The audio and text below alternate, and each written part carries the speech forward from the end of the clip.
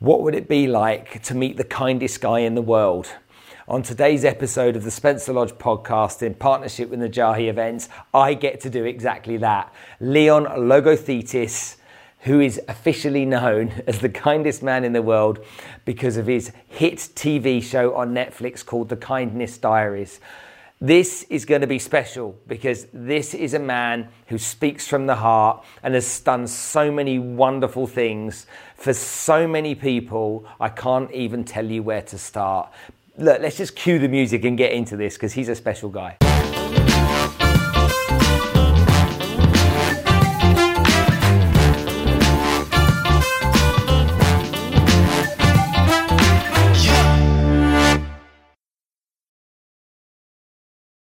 Well, first of all, on the Spencer Lodge podcast, for the first time, I am so incredibly excited to invite what I think is probably the kindest guy in the world, Leon Logothetis. And I bet everyone has a trouble saying your surname, don't they? They do. It's Logothetis. Logothetis. Gosh, so obviously there's Greek heritage in there. Absolutely. And so from London, so tell us a bit about your story, because I've been telling people for the last few days since I knew you were coming on the show, I've been telling them to go watch the show, go and see it on Netflix. You're a guy that, to be honest with you, there's some similarities because I come from a financial services background myself as well. And there was some element of me that felt unfulfilled for a while too. And so when I heard that part of your story, and then you going on to do what you do, there's a little bit, if I'm honest, a little bit of a green-eyed monster in me, sitting watching what you've done, but also enormously proud of the fact that you did it. So how did it honestly come about? Were you just really disillusioned at work one day? I mean, look, I was a broker, and on the outside, I pretty much had everything you could ever want. On the inside, I pretty much had nothing you would ever want. Yet no one knew because I was doing what most of us do, which is I wore a mask, and the mask said I'm fine, but I wasn't. I was very depressed. I felt like I had no sense of purpose, no direction. I felt like I was living somebody else's life. And it was like a spiral downwards, to be honest. And then one day I stumbled across the movie The Motorcycle Diaries, which is a romanticized version of Che Guevara traveling around South America, relying on kindness. And there was something that struck me in that moment as I was watching this movie. I was like, wow, there's another way to live. There's another way to be. I don't just have to sit behind this desk anymore. I can go out into the world and connect. And it touched my heart in such a beautiful way. And really, that was the tipping point. After watching that movie, I decided that I was going to quit my job. And I was going to start traveling around the world relying on kindness. Now, it had been coming. Do you see what I'm saying? The movie was like the final act in the old story of sitting behind that desk. That's kind of how it began. How long were you a stockbroker for? 5 years. And what did you do before that? I was in college. I was at university. And studying what? Business. But I mean, I was studying business, but I was so bored. I kept on taking social science classes instead of business classes. And were you studying business because you had parents that wanted you to kind of do some sensible things in terms of your education? Yeah, basically. I mean, I remember talking to them about it, and they're like, we never told you to do this. If you didn't want to do it, don't do it. But, as a kid, they kind of put it into you in some way. They may not say it, but your whole life is geared towards that. So you feel like you have to do it. And so you leave university, you get your degree in business studies or whatever it is that you're doing, and then you go apply for jobs. And those jobs that you applied for, was it automatic that you were just going to go in to learn to be a stockbroker? Well, primarily I was a broker. I did some stockbroking. It was more in shipping. I was a shipping broker. Yeah. Although I did do some stockbroking. It was a family business. So it was kind of, even more kind of pressure to join the firm, let's say, So there were no real job interviews. It was like, look, you're my son, here you go. So that kind of like that Greek family thing was okay. I get it now. That's Exactly, still coming exactly. together. Okay, fine. Yeah, yeah, So you yeah, did yeah. that. You disillusioned. And how long were you doing that for as a broker before you sat down with your dad and you were like, Dad, this doesn't make me happy, and you were kept being persuaded by Dad to kind of like stay and keep pushing through. Yeah, I mean, look, I knew even before I walked into the office on that first day that this was not for me. I knew it. But I didn't have the courage, I didn't have the strength to turn around to them and say, look, I don't want to do this. I can't do this. And I didn't know what to do, so I just did it. And it took years before I found the strength. And really, it was pain that made me find my strength because the pain, emotional pain, was so great that it kind of forced me to change course. You talk about being bullied when you were younger, Yeah. and that childhood you had, and I've watched every single episode 3 or 4 times now, and it's something that came up a few times. I was bullied quite badly when I was younger, and whilst I didn't go into the family business, when I went to work, I had, but you know what? I probably still to this day, even though I'm almost 50, I still have a part of me that wants to prove something to those bullies. And it always kind of like inspired me to work hard just to show them that they kind of like they didn't get one over on me. Did you ever go through any emotions like that? Absolutely. I mean, to be honest, some of what I've done has been fueled by that. Whether it was bullying by kids at school, whether it was feeling inadequate in my family, whatever it was, has really pushed me to do what I've done to a certain degree. But for me personally, that doesn't work anymore. It's like I don't need to prove myself to anyone. Although it definitely did push me and push me and push me to get to where I was. Interesting. Now there's so many similarities in this. Okay, so you then give up something because you don't feel it anymore. You go and do some traveling, and where did the idea of relying on kindness come from? Was this something because this on your show seems like it's something very deep within you. It's part of no, when you say your heart, I think it's deeper than that. It's kind of like something to do with your soul, your DNA. This is something that's so incredibly valuable to you that you can't. It's almost like you can't escape it. It's like the most important thing. Would that be You right? know, it is. As you were saying that, I got goosebumps because basically I had a teacher when I was a kid who every day she would look at me in the eyes and she would say, I believe in you. And I didn't know what she was doing, but what she was doing was being kind to me. And I had had so many experiences of feeling, again, remember on the outside I had everything, right? So when you have everything and you grow up in an affluent environment, people don't really look at your emotions. They're like, well, you've got everything. What's wrong with you? Yeah. So, I felt profoundly alone. And I felt a lot of unkindness from adults and kids. And this one adult was being kind to me, and she made me feel like I had value. And I never forgot that. So I had the unkindness and I had the kindness. And if you take away the kindness and you only have unkindness, there's no path forward because this is all you know. So she gave me that, and she was a witness to my pain.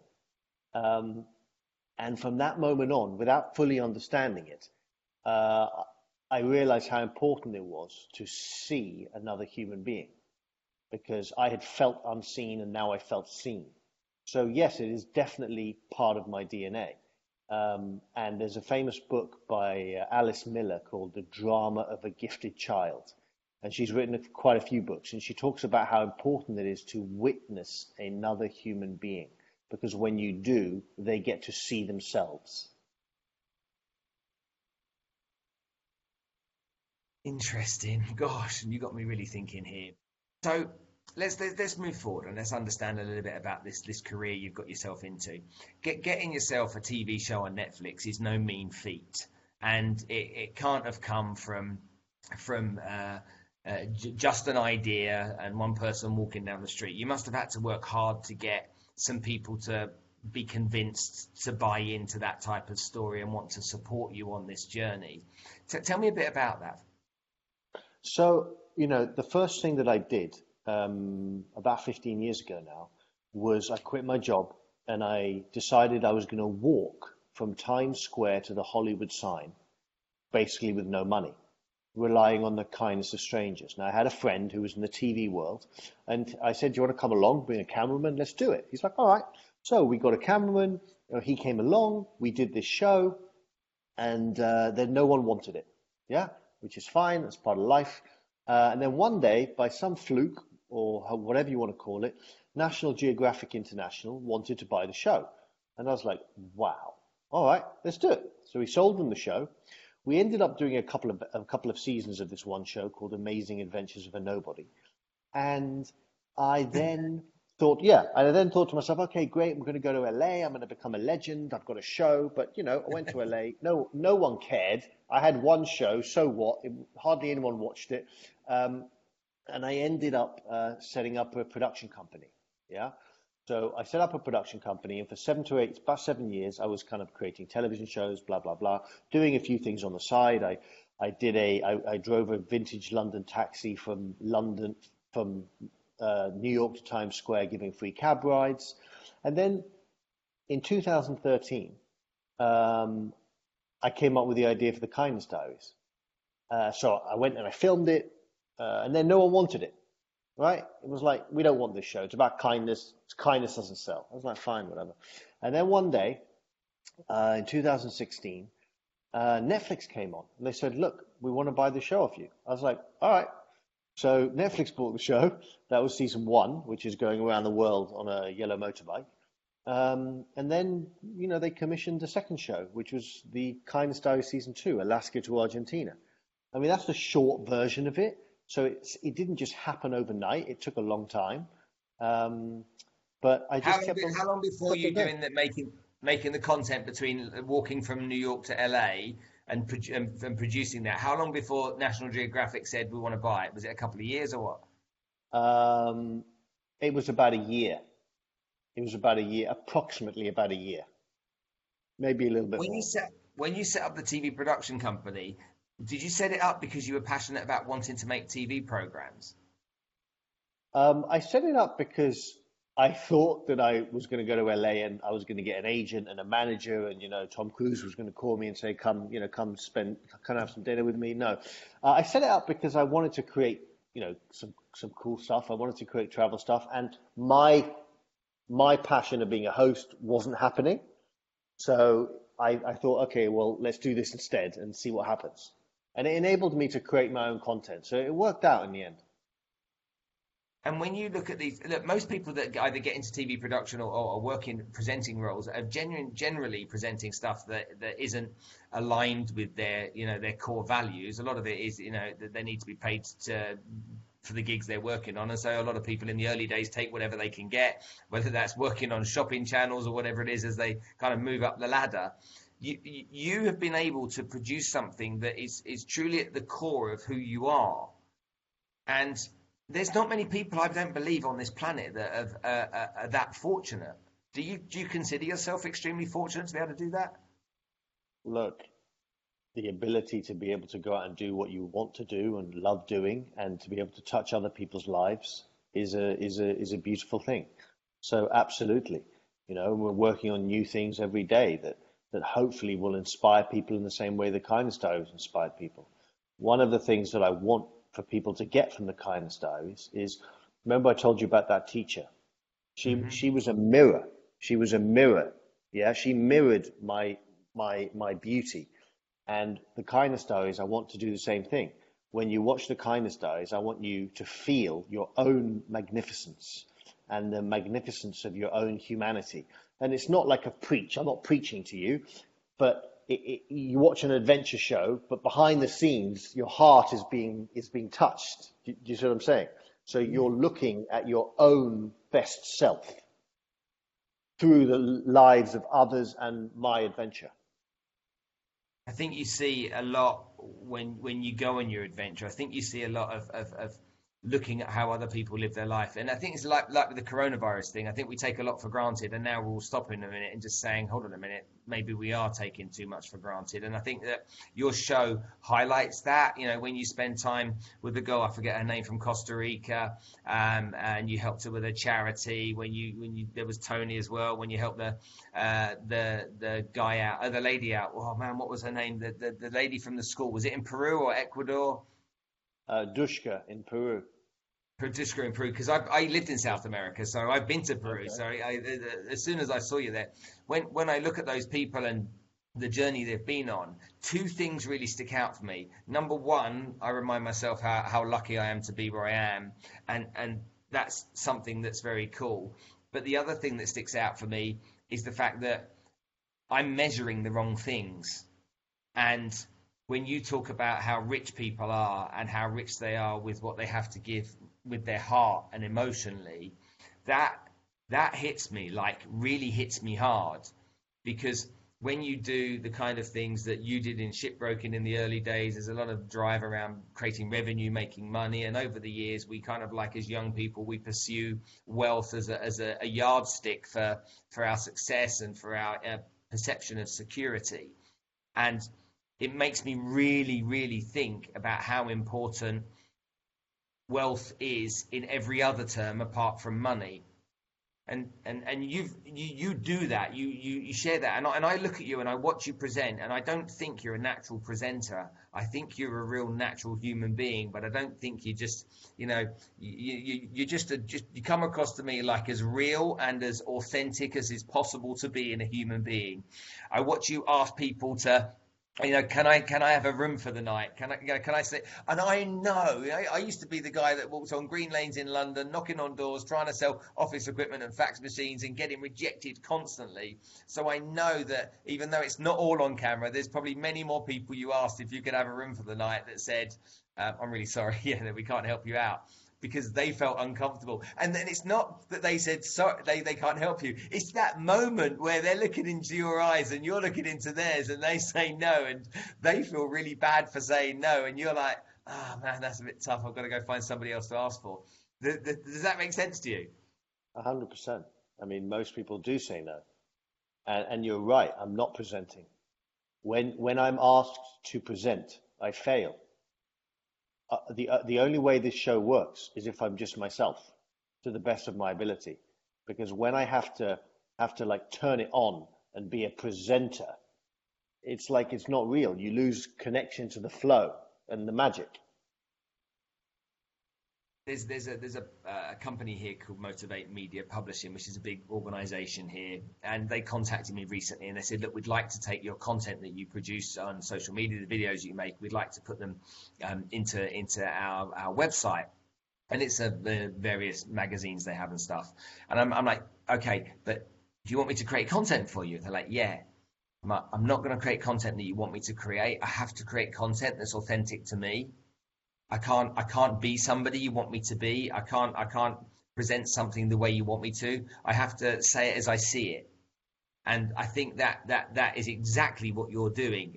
I felt for you in Alaska with no heating in that Volkswagen Beetle, because I've had a Volkswagen Beetle, and I know they're not the most comfortable cars, and I know the way that the pedals sit. Okay, that you have to keep your foot in an unusual position to keep the pedal down. So when your feet were going numb, I was living that moment with you. It's really poignant for me. Do you have, of all of the trips that you've done and the travel and the journeys you've been on, do you have things that really stick out for you, or are they're just so many that they're all just very special? No, there are definitely moments that stick out. Like, for example, Tony, the homeless chap in Pittsburgh. So as you know, but I'll share it for your viewers. I ended up in Pittsburgh trying to find someone to stay, and I go up to this chap after being rejected many, many times, and I say, hey, can I stay in your house tonight? After talking to him for a bit. And he turns around and he says, look, I'm really sorry, I'm homeless. And I'm like, okay, I've just asked a homeless man to stay in his house. I feel a lot of shame. About to walk off. But he turns around and says, well, you know what? If you want, you can stay with me tonight. I'll feed you, I'll protect you, and I'll give you some clothes. And I was like blown away. And I ended up staying on the streets with him. And it was it was a life-changing moment for me, because he taught me some beautiful lessons. One of them, based on what you just said, actually, was that true wealth is not in our wallets, but it's in our hearts. That doesn't mean that don't make money. Make money. Good. Go for it. But if all you're doing is making money and you're not feeling connected to your divinity, to your humanity, to your love, to other people, then you're not really living, I would go so far as to say, because we've forgotten what it's like to be human. We've forgotten what it's like to be human. And sometimes when we go into nature, we feel it. Now with what's going on, in LA, we're basically locked down, but we're allowed to go for walks. We're allowed to go on a bike ride. And I was on a bike ride a couple of nights ago, and there's no one around. Yet, by the fact there being no one around, you feel more connected to your environment. You feel more connected to the stars. You feel more connected to the ocean. And that is, I believe, being more connected to our humanity, to our presence, to our being, to our magnificence. A wise man once said to me, "Look at that bird, Leon." And I looked at the bird, and he said, "What do you see?" And I was like, "A bird." And he's like, "No, what I see is a bird actually being a bird. Look at yourself in the mirror. Are you being a human?" And he was right. I wasn't. I was on my phone, all this kind of craziness. And when you take all that away, you become what you are meant to be. That really resonates with me because my favorite place to be is the mountains. I do quite a lot of hiking and climbing, and I quite like my own company. And I feel when I'm in the mountains, I feel really connected to nature. And because you told me you're in Venice Beach, I thought to myself, yeah, I wonder what it's like down there when there's not a soul around. And you must be able to hear the sea easier. And you haven't got the distractions of stuff that's going on around you, so that you can focus. I ride my bike a lot as well, and I get connected when I'm on my own to the wind and just the air brushing past my face. I feel it so much more than when I'm riding maybe with a group of people and other stuff like that. So yeah, that's really special. So what does a guy like you, when you do the things you do, how do you come up with creative ideas to move forward as a professional in the industry that you're in? What do you do? Do you sit with other people and brainstorm? Because you're doing, this is where my green-eyed monster comes from. So here's the jealousy. Okay, you're living my dream. Thank you very much. And literally, I would give my right arm to be in your position. But from a creative point of view, how do you go further into dealing with matters of the heart? How do you go further into dealing with matters of your DNA, which truly is this brand you've built around kindness?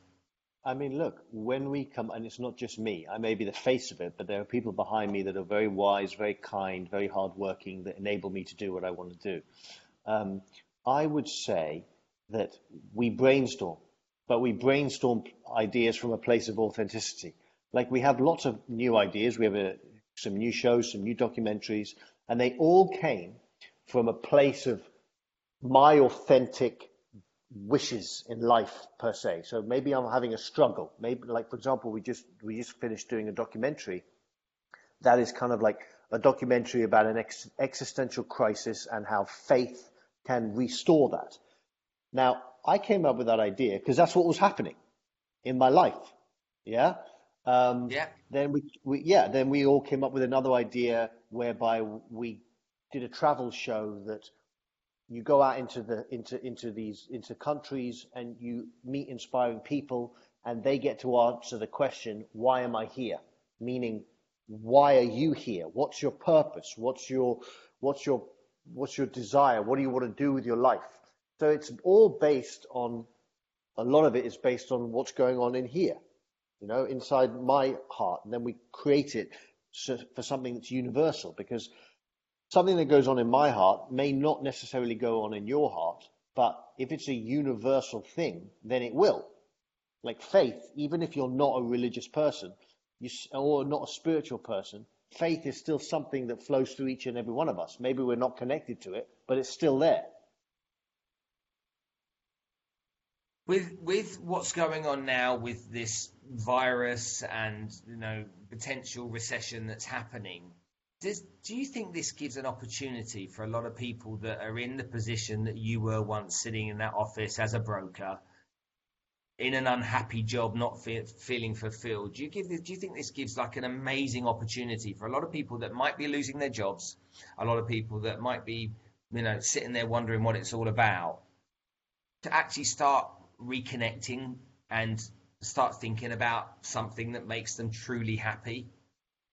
100%. And look, I don't wish anyone to lose their jobs by any stretch of the imagination. But when we have a situation like this, which really is an awakening for many, right? It's a horrific situation for many too, but it's an awakening. Most of us have to go to work every day, but now we're stuck at home. And I'll tell you a little story. When I was in 1999, or maybe it was 2000, I went to Nepal, 2001, and I spent 2 weeks away from the office, just trekking in Nepal. And I became connected to nature. I became connected to like my heart. I became connected to people. And that was a catalyst for what happened a few years later. You see, it kind of opened me up. And moments like this, where we're forced to go inside, opens us up. And who knows, maybe when this is over, it'll take 6 months, a year for people to quit their jobs. Or maybe it'll take a month for them to start following their dreams. Or maybe they will never. But it's an opportunity. It's like an opening. And the door is opened. And it's our responsibility to walk through that door. In 2012, I was fired from a company that I had helped build for 16 years. And I agreed to go on gardening leave for a year. And that gardening leave, I thought when I was first given it, was going to be a wonderful opportunity for me to go and catch up with everybody I hadn't seen around the world over the years. And after 2 months, I realized that everybody was busy with their work. And I became very depressed to the point where I almost took my life. And so it was a really dark time for me. And during that time, it was very dark. But I look back on it now and I see that it was actually, I was meant to go on this journey, because it then gave me the opportunity to pursue something that I loved and pursue something that mattered to me. And whilst the fortunes of the past may not be the same as the fortunes of today, may be different in different ways, I feel far more connected with what I do as a human being than I did before. And I think that when I watch your show, it makes me feel positive from that point of view, but makes me want to do so much more, help out so much more, and give so much more. And there's a group of girls. There's a lady I know called Maria. I'll just tell you quickly before we finish. Maria is a Portuguese lady, lives here in Dubai. She was a cleaner in Portugal. She was adopted when she was young. She was a cleaner in Portugal. She moved to Switzerland as a cleaner, was hit by a car and went to hospital. While she was in hospital, she was there illegally because Switzerland wasn't part of the EU back then, all that kind of stuff. And so they said, we'll fix you, but you've got to leave as soon as you're fixed. She then went to London, worked as a cleaner. And as she's Portuguese, she said, I'll be the Ronaldo of cleaners. So I just thought that was lovely. She got a job as cabin crew with Emirates, and that was her dream job. She moved here. One of her first flights was to Bangladesh, to Dhaka, to the slums. She was there for 2 days, and she saw how these kids lived their life. She flew back to Dubai, sold all of her possessions, went back to Dakar and supported in ways she could. And then she said to herself, I need to help. And so she Googled how to raise money for charity. And the first thing that came up on Google was to climb Everest. She'd never climbed anything. She'd never done any sports in her life. But she was so compelled to help that she became the first Portuguese lady to climb Everest. She climbed Everest and she got some sponsorship. Since she did that, she's done the rest of the 7 summits around the world. She's been to the North Pole, to the South Pole. She's attempted to swim the English Channel. She did 8 Ironmans in 8 weeks in 8 countries. She's got 8 Guinness World Records. And I've never met a person with more purpose on this planet than I've ever seen in my life. Her purpose is indestructible. She has since taken 600 children from the slums of Bangladesh and got them all internationally educated overseas, including some into the top Ivy League schools in the United States. That woman has purpose, and she's so connected to what she's trying to achieve. And I got a chance to spend some time with the girls some time ago, and she said that we're going to bring a few of them here. Would you like to meet them? And they came to Dubai. I said, yes, let's meet at the shopping mall. I'll take them for an ice cream. She said, Spencer, they've never had ice cream. I was like, whoa. So I met them and they were adorable between the age of 7 and 12. And we took them to the fun fair. And then I said, look, what do they need? Let me get them what they need. I'll go to the supermarket. She said, underwear, clothes, shoes, a hairbrush, a toothbrush, anything, Spencer, you can do. And I was so moved, so deeply moved by these kids and what the life that they'd lived and the work that Maria had done, that it just compelled me to want to be involved. And there's nothing that I can put before that. There's nothing more important than that. Nothing matters more than that. And so all of a sudden, all of those things that seemed important seem no longer important, and this is the priority. And I think that your message on a scale like that almost takes my example of Maria and the girls, and you put it into different parts of the world and different people along the way. You're truly a very special person. Genuinely are. You're a very, very special person, and I'm really, really delighted to have the chance to sit and share a few minutes with you and talk to you about what you've done. Get one last piece of advice maybe you can share with everyone. Look, people are going through struggles right this minute. They are going through struggles. And as I said earlier, some people are going to lose their jobs. What can people practically do? Okay, what can they do? They're probably going to be at home for the next 3 or 4 weeks. What can they practically do to try and lean into something of service, of value, of the heart, like you say? What practical steps do you think they can take, mate? Well, one thing I will tell them is, yes, this is a terrible time for many. Pretty much all of us, right? Some more than others. But let's not forget people like Nelson Mandela, who spent 27 years in a prison cell. Let's not forget the people who survived the Blitz. Yeah? These people suffered every day for years and years and years, and they found their way through it. So this too shall pass. What I will tell people to do on a practical level, because even though we're stuck in our houses, we have the internet, we have the television, we have phones, so we're still running around like nut jobs, right? I would tell them to spend half an hour a day sitting on their couch, looking out of the window with no phone, with no television, with nothing. Just look at nature for half an hour a day. And I guarantee that in that half an hour, they will be touched by nature. They will be touched by divinity. They will be touched by their own humanity. Half an hour. Turn your phone off. Turn your TV off. Turn the internet off. And I promise you, if you do that every day for this crisis, you will come out of this crisis as a better human being, more connected than you were when you came into the crisis. Leon, I can't thank you enough. What a lovely thing to end on. I really appreciate your time today. Thank you, thank you, thank you. As the people out there, there's people that are watching this live. If they want to get in touch with us, they want to follow you, how do they go about it? I think you've got an Instagram handle called is it The Kindness Guy? Yeah, the Instagram and Facebook is at The Kindness Guy.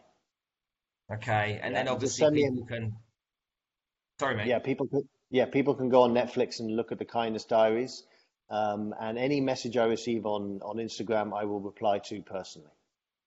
You said the other day on Instagram that if anybody's got questions, people are feeling lonely, you said that you'd respond to them no matter what. 100%. Every single message I receive, I reply to. You're a gentleman. And then in terms of getting hold of a copy of that awesome book that you wrote, is it on Amazon? Yeah, it's actually here. It's Go Be Kind, and you can buy it on Amazon. Excellent stuff. Go be kind. I'm glad that you got it there. Leon, Logothetis, star of The Kindness Diaries. You are a star, and thank you so much for all you do. We'll see you again very soon. Thank you very much.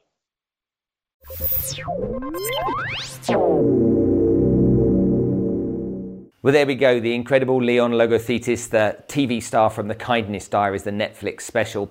Do yourself a favour, get out and watch it. What a guy, though. He's so authentic. He's so sincere. He's so fantastic. I can't tell you how delightful it was talking to him.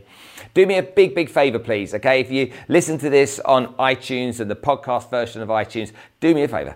Literally, give me a 5-star rating. It would mean the world if you did. Okay, on other podcast apps that you use, I'd appreciate it if you'd go and leave me some comments. Okay, I want more people to see this and hear this show, and the more people that get a chance to hear it, the more people that will be inspired, the more people that will take benefit. It's my duty to do that, and I want you to help me along the way. Right, whatever you do, make sure that you're being kind.